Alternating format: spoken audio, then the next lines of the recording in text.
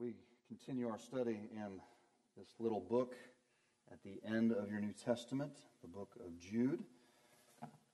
This is the 6th time that we have gathered and considered its contents together. And we will not be here next week. And the intent is that we would finish this up shortly. We are halfway through the book, but there's some great things that await us here in the final part of the book of Jude. But I would like to just remind everyone, and maybe this is something monotonous to you, and you think, why does he always do this? I always try to start with giving us the context and kind of the setting of the book that helps us keep everything together.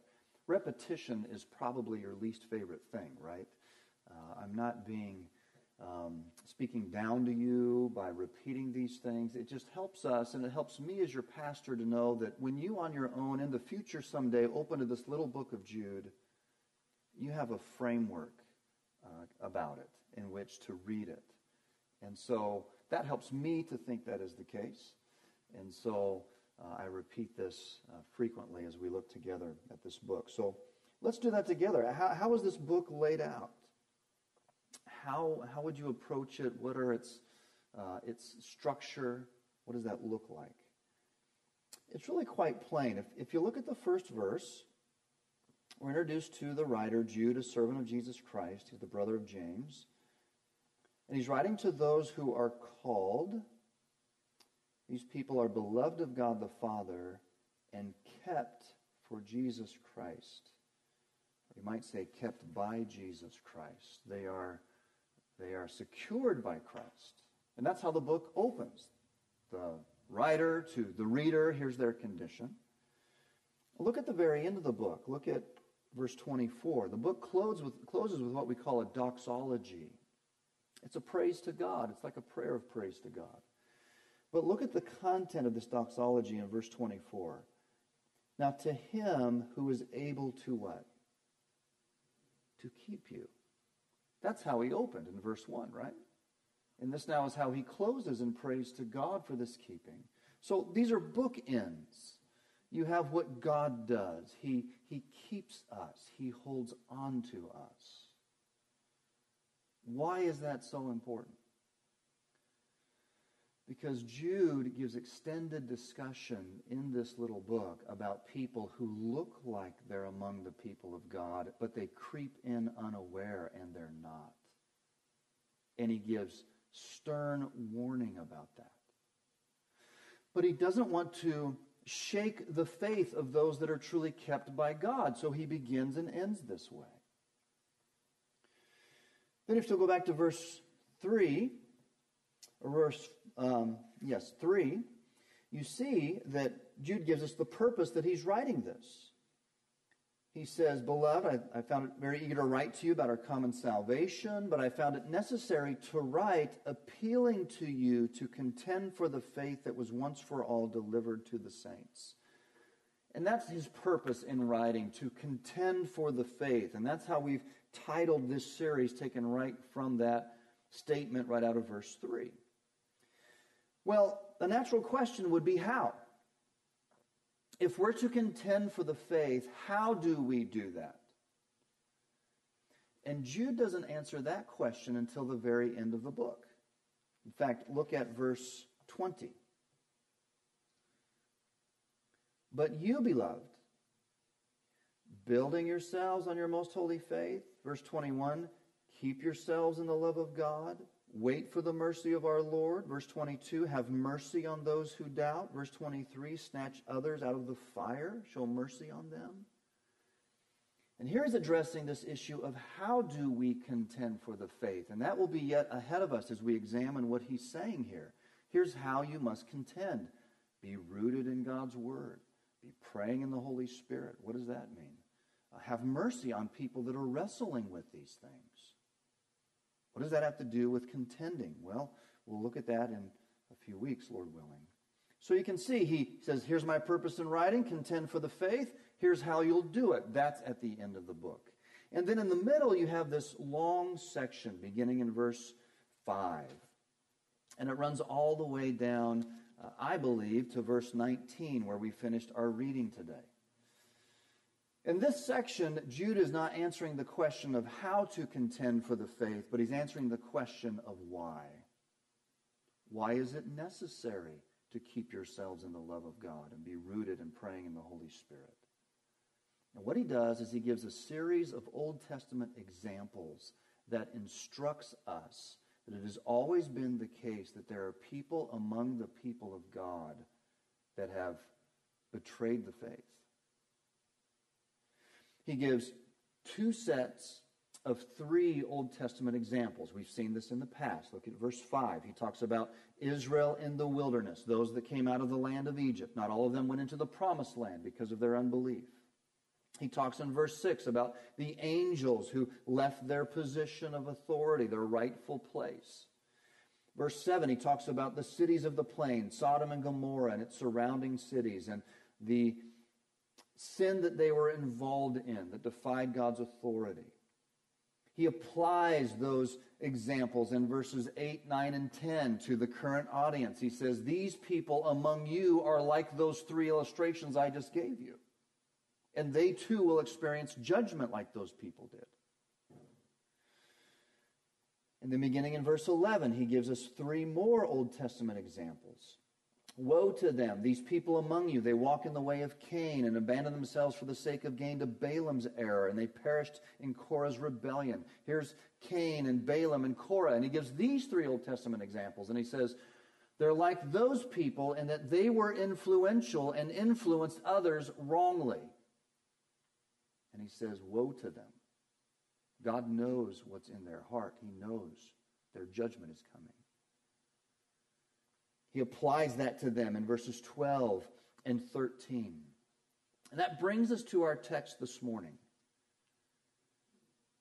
Now beginning in verse 14 and running all the way down through the 19th verse, he's going to give us two warnings.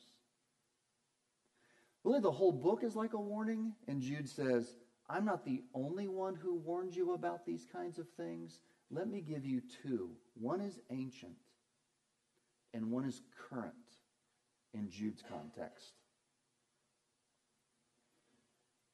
So this morning, I want to preach to you on contending for the faith, but contending by being alert and heeding God's warnings.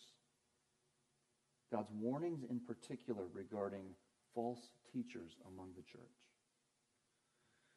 Let's pray, and we'll look at this more closely.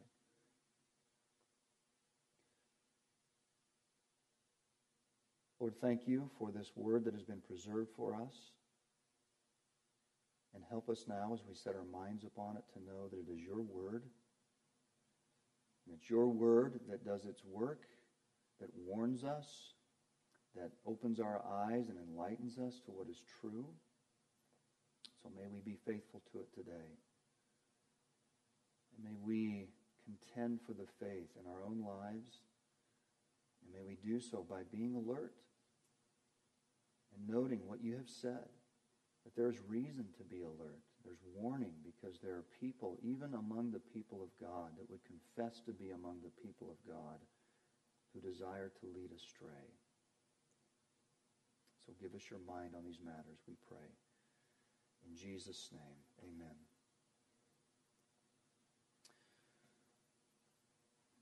To earnestly contend for the faith, we all must be alert and heed the warnings of Scripture. It was about 40 years ago, 1984, that an Avianca Airlines jet crashed into a mountainside in the country of Spain. After that jet crashed, the inspectors went over and looked at all the wreckage, and they found among that wreckage the little black box, that flight recorder that records the moments even before impact of what happened in this particular plane. What they discovered is that that recorder revealed that several minutes before impact, there was a shrill, computer-synthesized sounding voice that came out in that cockpit and screamed to those pilots, pull up, pull up, pull up. And yet those pilots ignored the warning and eventually said, shut up, gringo, and turned it off. Moments later, that plane and everyone on it perished as it plunged into a hillside. Failure to take warnings seriously can result in dire consequences. Jude's letter is a brief but potent warning to the church of his day and the church in our day of the dangers of a kind of infiltration that is designed to gut the church of its credibility. In verses 14 to 19, Jude adds weight to his warnings by pulling on the quotation of other people in order to sustain his argument that you should heed their warnings. Don't just listen to me, listen to these others that are warning the same thing. One of these warnings was ancient. It's given us in verse 14 from a man named Enoch that we will look at briefly. The other warning, as I said, is contemporary, or it's current to Jude's day. In verse 17, he says, remember the warnings of the apostles. And Jude is writing in this first century when at least one of these apostles is still alive.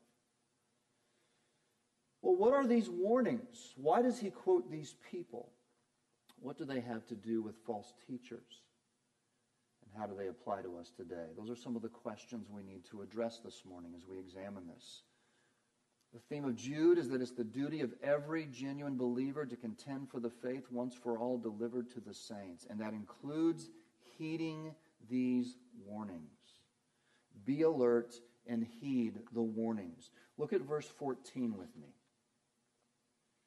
Jude says it was about these. And the these, as David noted in our reading this morning, refers back to those that have crept in unaware, these false teachers.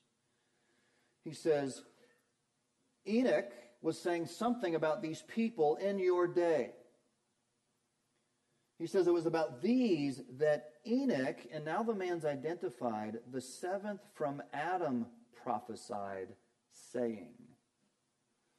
All right, who is Enoch? Well, he is identified as the seventh from Adam, and let's just verify that. Go back to Genesis chapter 5. We would know who Adam is, the man created directly by God. And Genesis 5 gives us the generations of Adam, or those that came after Adam. And so Genesis 5, verse 1, this is the book of the generations of Adam. Look at verse 4. The days of Adam after he fathered Seth were so many years, and he had sons and daughters, and he died. Look at verse 6. You now have Seth. When Seth had lived 105 years, he fathered Enosh.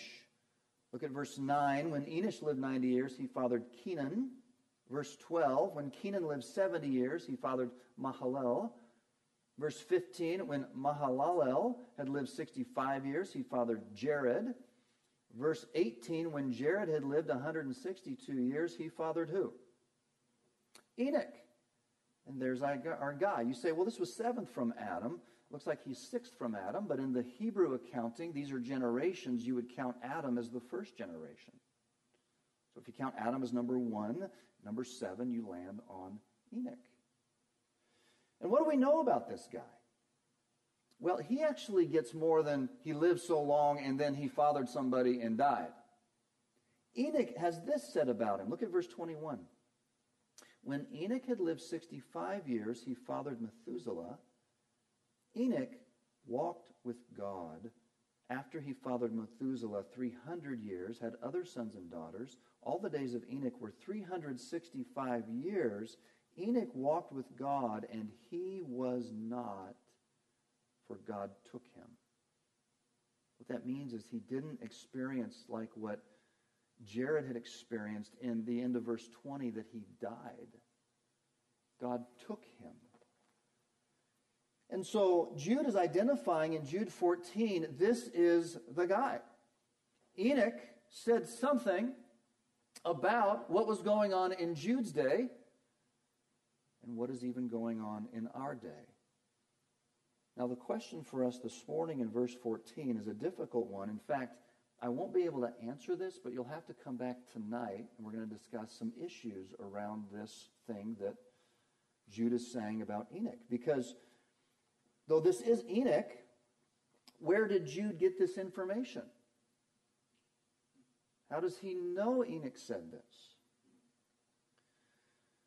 And what Jude is likely referring to is a book called First Enoch that was written about 200 years before the time of Jesus. Now, if it was written 200 years before the time of Jesus, did Enoch write that book? Enoch lived well before then. But in the Jewish custom, for about 300 years, 200 years before the time of Jesus to 100 years after the time of Jesus, you had authors writing various works, and these works were referred to as, big word, okay, the pseudepigrapha, which simply means this. Graphe means writing. Pseudo means what? False. And you had people that would take a name of a popular biblical figure and attach it to a work in order that that work would somehow be accepted and distributed among the Jewish people. And there was a book called First Enoch. Enoch was not the author of that book. Nevertheless, it speaks a lot about Enoch, this guy seventh from Adam. And in that book it says, here's what he said. Now, it appears to me that Jude is actually quoting from that book. And that raises a question. Does that mean this book of First Enoch is inspired? Should it be in the Bible right next to Isaiah and Jeremiah and Ruth? If not, why is Jude quoting it? Now, those are all questions. That's a teaser, okay? You're going to have to come back tonight. And we're going to look at those questions and dig into that. Okay? I don't have time to do that this morning. Here's the key. I don't want to get in the weeds and miss the point. The point is this. Jude is saying Enoch said this, whether he's saying, and it was recorded accurately in First Enoch, or he's saying this was an oral tradition that is accurate. Our question for this morning is this. Is what Enoch said true? Is this a true statement? Look at what is said, verse 14. He said, he prophesied saying, behold, the Lord comes with 10,000s of his holy ones. He's speaking of the Lord. Interesting here, term Lord is referring to Lord Jesus Christ, and he's going to come with 10,000s, plural, of his holy ones. Who are those? Angels. It says the Lord is coming with his angels, and what will he do when that happens? Verse 15. He's going to execute judgment on all and convict all. All the ungodly, of all their ungodly deeds of ungodliness that they've committed in such an ungodly way, and of all the harsh things that ungodly sinners have spoken against him. Let me ask you, is that true? Will the Lord come back with his angels to judge the earth? Well, don't take my word for it. Look at what Jesus said. This is the ancient warning. Don't follow these false teachers. Here's what Jesus said in Matthew 25. When the Son of Man, who's that?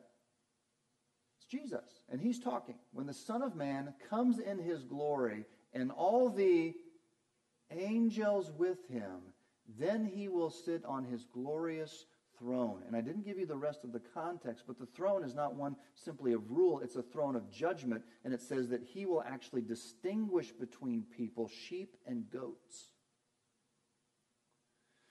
And Jesus said this is what he would do.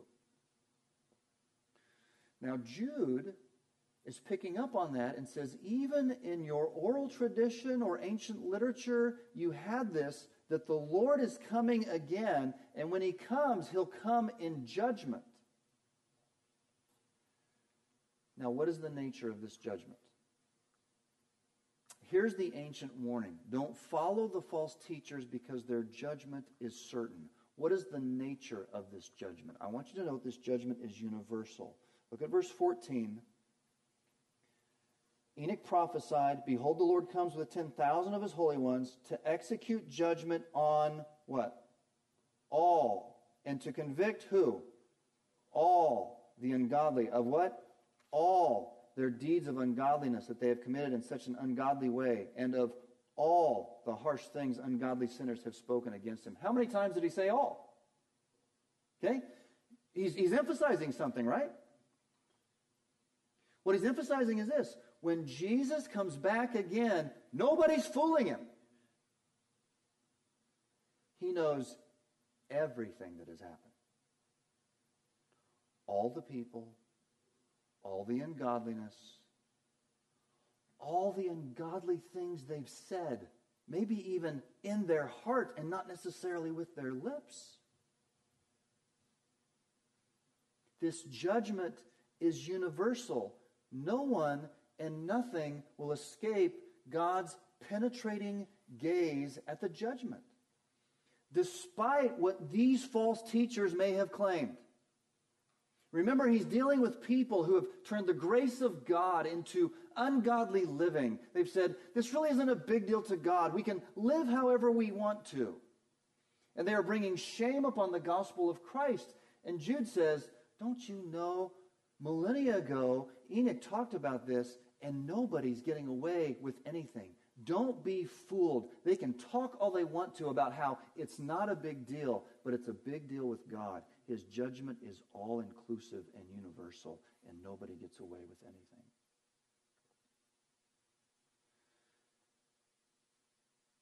Also, their judgment is moral. Look at it again, verse 15. He's going to execute judgment on all and to convict all the ungodly of all their deeds of ungodliness committed in such an ungodly way, and of all the harsh things that ungodly sinners have spoken against him. How many times does he use ungodly? 4 times. Do you think he's emphasizing something? What does it mean to be ungodly? Well, what does it mean to be godly?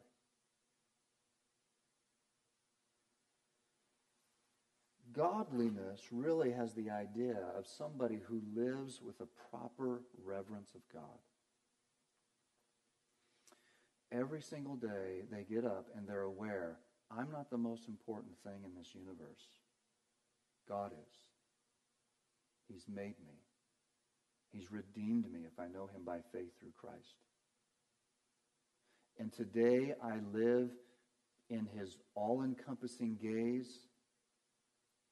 I live for things that please him. I want to properly honor him and serve him and love him. That's the godly spirit. It's a Godward focus that properly reveres God. So you tell me, what is ungodliness?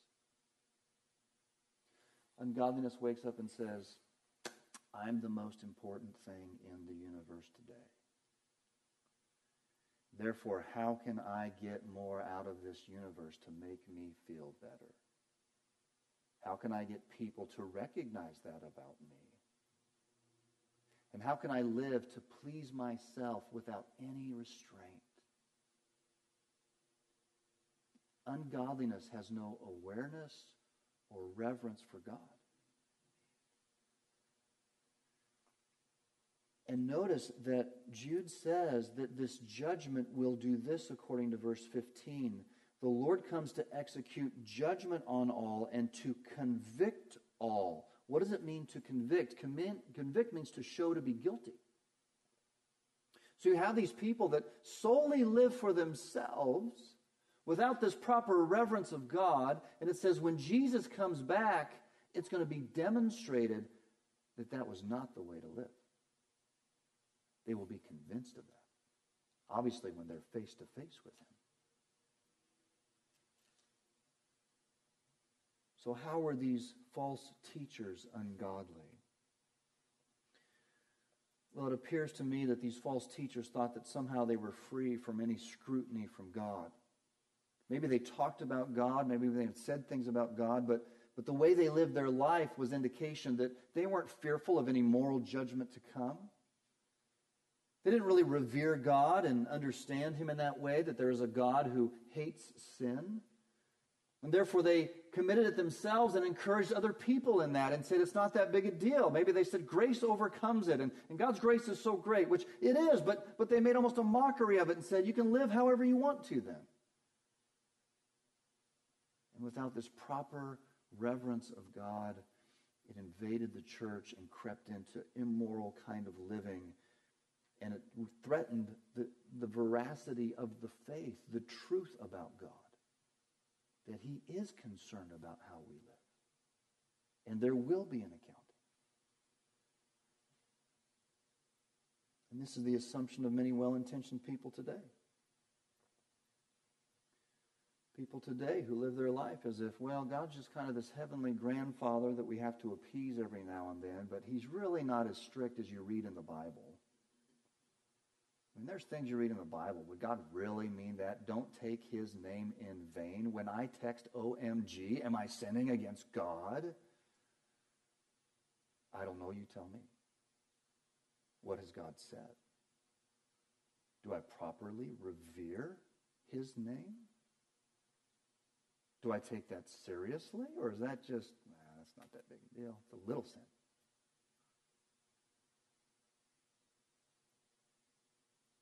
Is this not the assumption of people, even people within the body of Christ today, that work so hard to say it doesn't really matter what God says? Don't be so narrow-minded. What's wrong with you? And Jude says, God feels very strongly about this. And when he comes back, everyone's going to know it.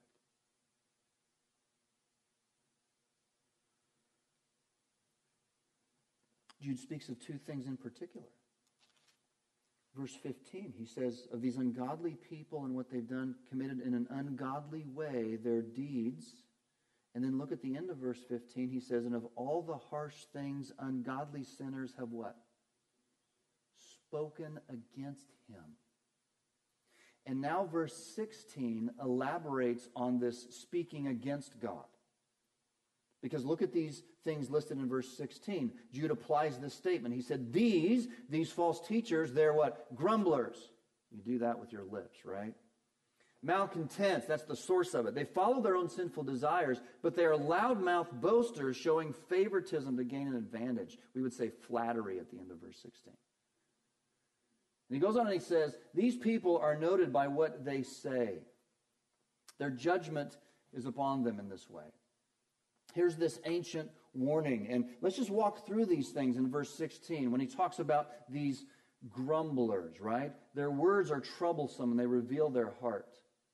Why does he call these people grumblers, these false teachers? Well, I think he's really referring back to what we read in verse 5 when he talks about Jesus who saved the people out of the land of Egypt, afterward destroyed those who did not believe. What's he referring to? He's referring to the time that the people left Egypt. They experienced the Red Sea crossing. They went right up to the Jordan River, ready to cross into the Promised Land. They sent in the spies. The spies gave an ill report, and they said, we can't go in there. Our children will become a prey to those people. And they didn't believe. And you know what they did? Let me show you. Look at Numbers 14. The book of Numbers in the 14th chapter records for us this story.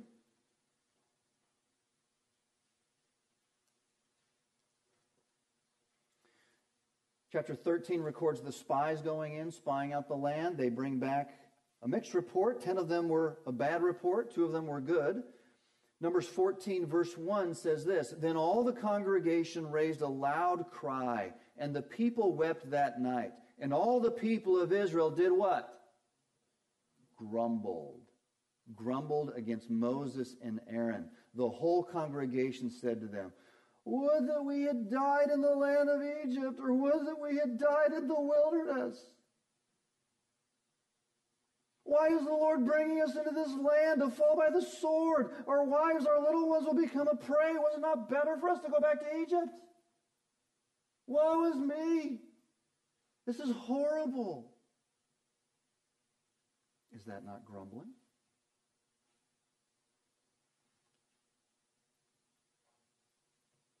Well, what did the Lord think about this?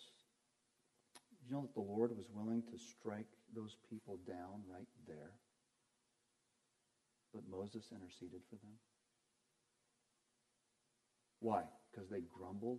You say, well, what's the big deal?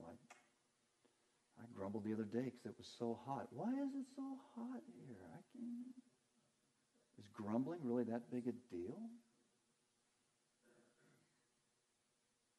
Look at verse 20 of Numbers 14. Then the Lord said, I have pardoned according to your word. Moses, I've heard your intercession. Verse 21. But truly as I live and as the earth shall be filled with the glory of the Lord, none of the men who have seen my glory and my signs that I did in Egypt and in the wilderness, and yet have put me to the test these 10 times and have not obeyed my voice, they shall see the land that I swore to give their fathers. None of those who despised me shall see it.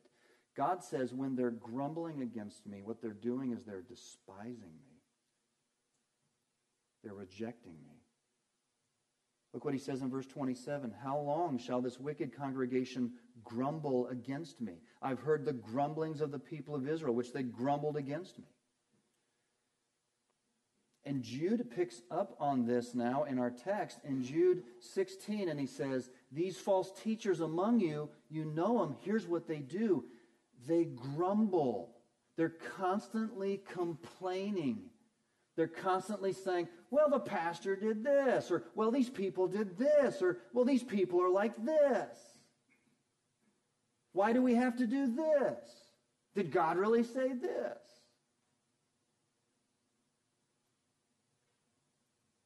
They're grumbling against the Lord, it says, and perhaps against his leaders. Jude goes on in verse 16. He says they're grumblers and they're what? Malcontent. All right, what's the connection between grumbling and discontentment? Grumbling is what comes out of my lips. Discontentment is what is at the root in my heart. That's why I grumble. What is a malcontent? It's someone who is not joyous and loving, but rather critical, quick to find fault in others, and even in God himself. God, why did you put me here? Why did you give this to me? Why do I have these children? Why am I always in this mess? The malcontent is never pleased with his or her circumstances. They constantly bemoan their present condition, and there's a constant state of discontent in their heart that reveals itself in this constant grumbling or whining. And Jude says these false teachers are like that. Just listen to them. They creep in among you, and they stir things up this way. Well, why do we have to do it this way? Why is this so important?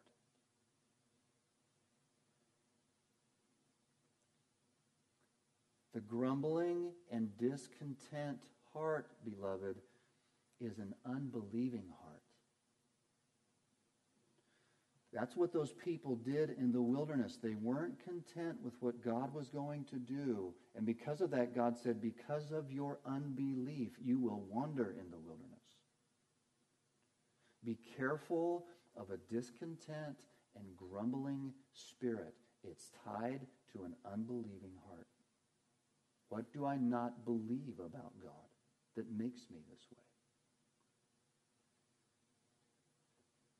Because of that, in Jude 16, they're grumblers, they're malcontents, and they do what? Follow their own sinful desires. I think there's a connection here still. When you have someone who's constantly discontent in their hearts, they're grumbling about it, they're always critical and in a negative way, they're looking for contentment somewhere, and a quick fix is sexual immorality. Another quick fix, drugs, alcohol. Because of the discontentment of my heart, I need some relief of this constant discontentment I'm in and never having found satisfaction in Christ, and I look for it in other places the quickest way possible. These grumblers and malcontents, Jude says, they're given over to sinful desires.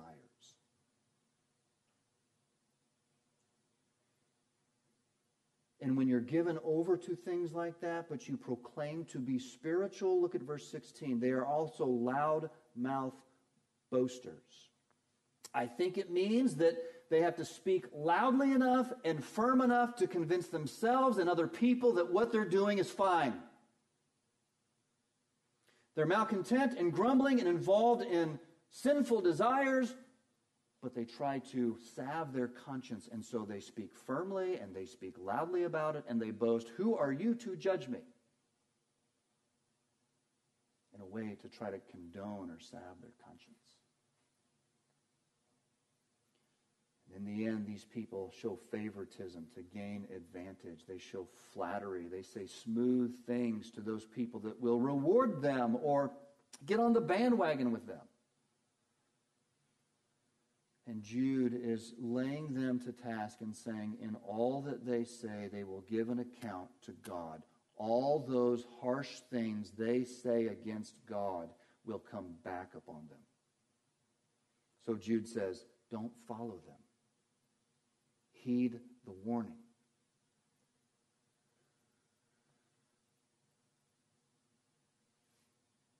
I'm very tempted to give names of people, not in this church, that are well known on the internet and among Christendom, that it's like you just read their biography in some way.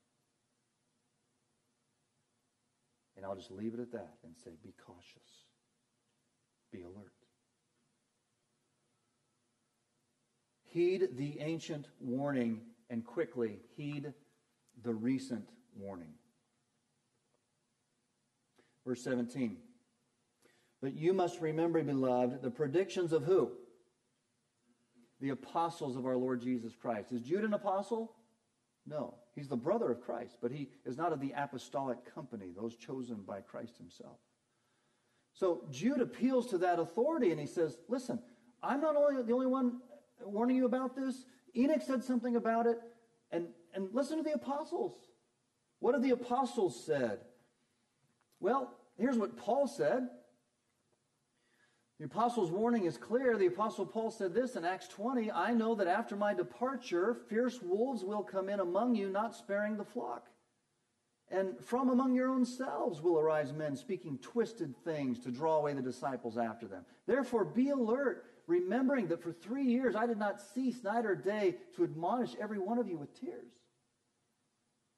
Paul gave a warning. He said, I'm warning you, there are going to be false teachers that come in. Be careful. Look out. And he says, even from among you. And you know who he's talking to? Ephesian elders, pastors of the church at Ephesus. He says, right among you there will be these imposters. Look at this warning. This is probably the one that Jude is referring to. Turn back a few pages to 2 Peter 2. Go left in your Bible just a few pages. You're going to find 2 Peter 3, rather. 2 Peter 3. And look at verse 1.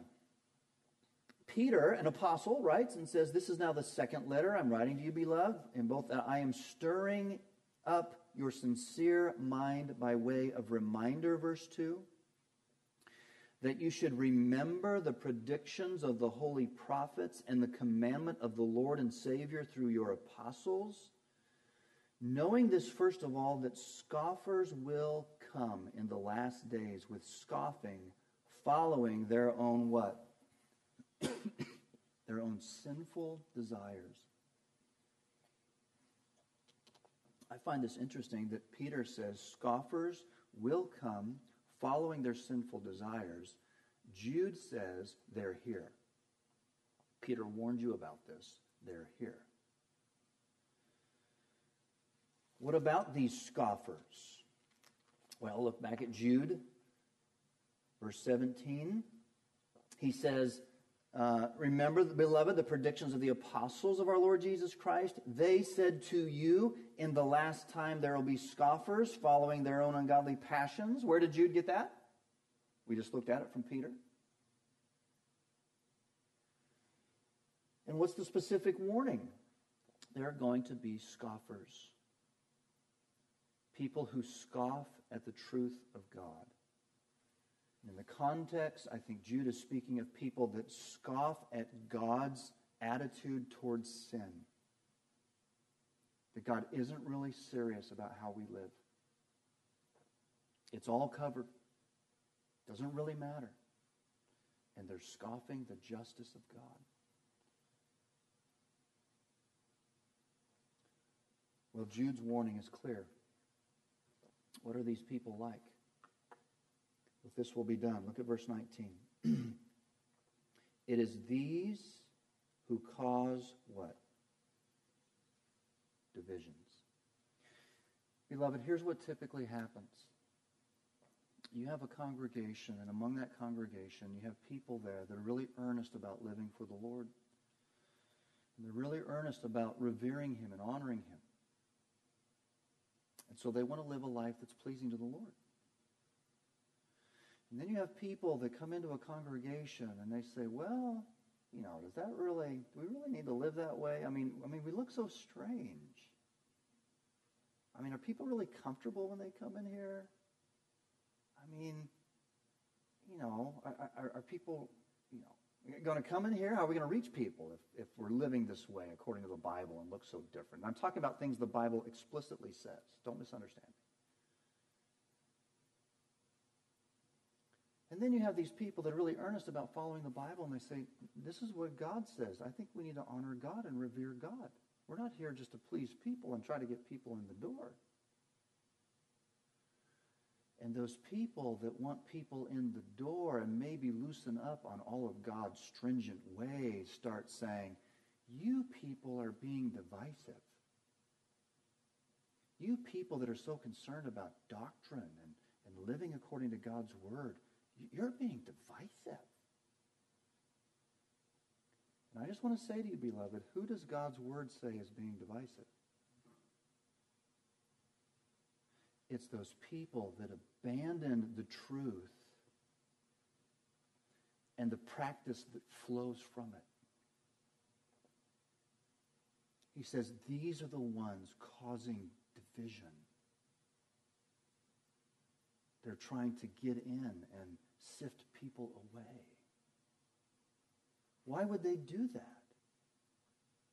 Verse 19, it's these who cause divisions.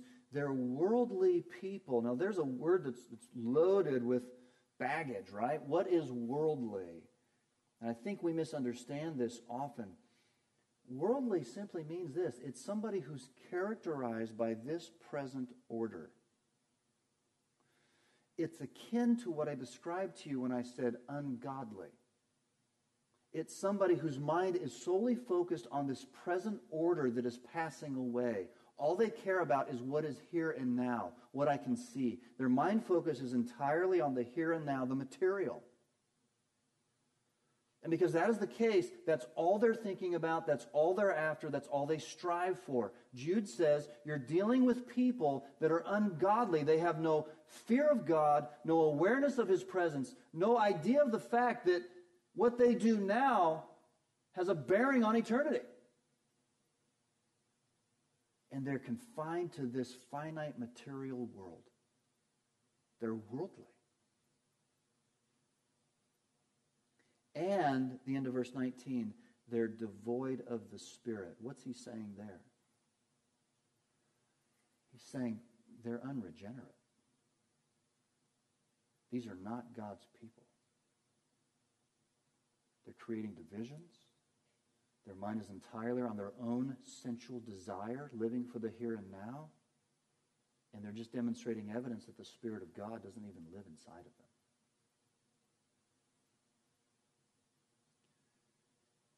Jude says the apostles warned us about these people. They're here now, and you must be aware as well. To contend for the faith, all of us must be contending for the faith. We must be alert and heeding the warning concerning false teachers. My last slide failed to make it in. I'm sorry. point for us this morning is this. We must be alert and heed the warnings. False teachers exist in the church today. Do you believe that? You know what it's easy for us to do? It's easiest for us to sit here and say, oh yeah, I know that. I was in a church like that. But not in this church. Listen, who is Jude talking to? Now, here's what I don't want to do. I don't want you to look down that row with suspicion. Oh, maybe there's one right there. Don't look, okay? Because some people get really worked up about this and they say, oh yeah, I heard what that person said. That wasn't right. And let me just explain to you, sometimes people are misguided. It doesn't mean they're a false teacher. It just means that they don't know. And maybe they just need some help. And maybe they need some clear instruction. And maybe they need some discipling, we would say, about living for the Lord. But I think we have to realize there are, in congregations like this and others, people that really would fit this model and say, they really are here grumbling malcontents to create division. And the warning is be alert. Heed that warning. Let me give you this and I'm done. Maybe you say, well, how would I know a false teacher? Not just in this church, but the way things are on the internet and what you hear driving to work on your radio and podcasts. How would I know that these are the kind of peoples I should be warned about? Let me just give you one thing today. Beware of Bible teachers that take sin lightly. What I mean is they don't ever address it or talk about it. In fact, they say, I don't want to offend people. And therefore, their message is only always positive. God has this for you and this for you. And I'm not saying we have to every message be hard on sin. But if somebody, that is their bent, it's only always, this is what God has for you. It's always only positive. And it never brings you to grips with the fact that, no, you are responsible before God. Beware. Be cautious. I'll give you a name. Joel Osteen. If you listen, that's all you ever hear. But it sounds so Christian and so right. Makes me feel good. That's the point. The other thing, though, and I think we really need to focus on this because in our circles, this is the tendency. Beware of those that only talk about sin. And here's what I mean. Those that only talk about the sin of all those bad people out there. The internet is rife with teachers like this who get up from their pulpits and the only thing they say time and time again is about those wicked homosexual people. And I was dealing with a young man with regard to this who had heard this kind of teaching and had been sucked into it. And he himself became very disgruntled and malcontent against any kind of authority. And I had to caution him and warn him and say, you're listening to a false teacher. And it's infecting you. Because all they want to do is talk about the sins, those bad sins of other people, and never address the sins in their own heart. Or those sins that might be among a congregation like Pharisaism. Beware of those. These are God's warnings. Let's heed them well, that we would contend for the faith. Shall we pray?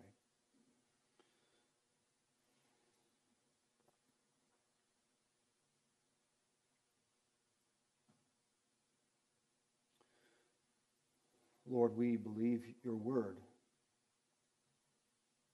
You yourself said there will be wolves in sheep's clothing. It was warned from ancient times. It was proven among the people of God through repeated example in your word. The apostles said it would come. Jude said it was happening in his day. It has always been the case among your people. May we not be naive. May we test what we hear. May we look at the fruit of that teaching. That we would contend for the faith. That we would uphold the true gospel and the truth of your word. And so help us to do that here. By your grace, we pray. In Jesus' name, amen. Well, let's close by singing just the first stanza of The Rock of Ages Cleft for Us. You know, you read those warnings in the New Testament and you think it's a wonder that anybody survives that, right? If there was this constant warning about false teaching and false teachers coming in. Remember, this is why Jude begins and ends. He will keep you. He will keep you. He's like a rock for you to hide in. So run to him. Let's stand, please, to sing.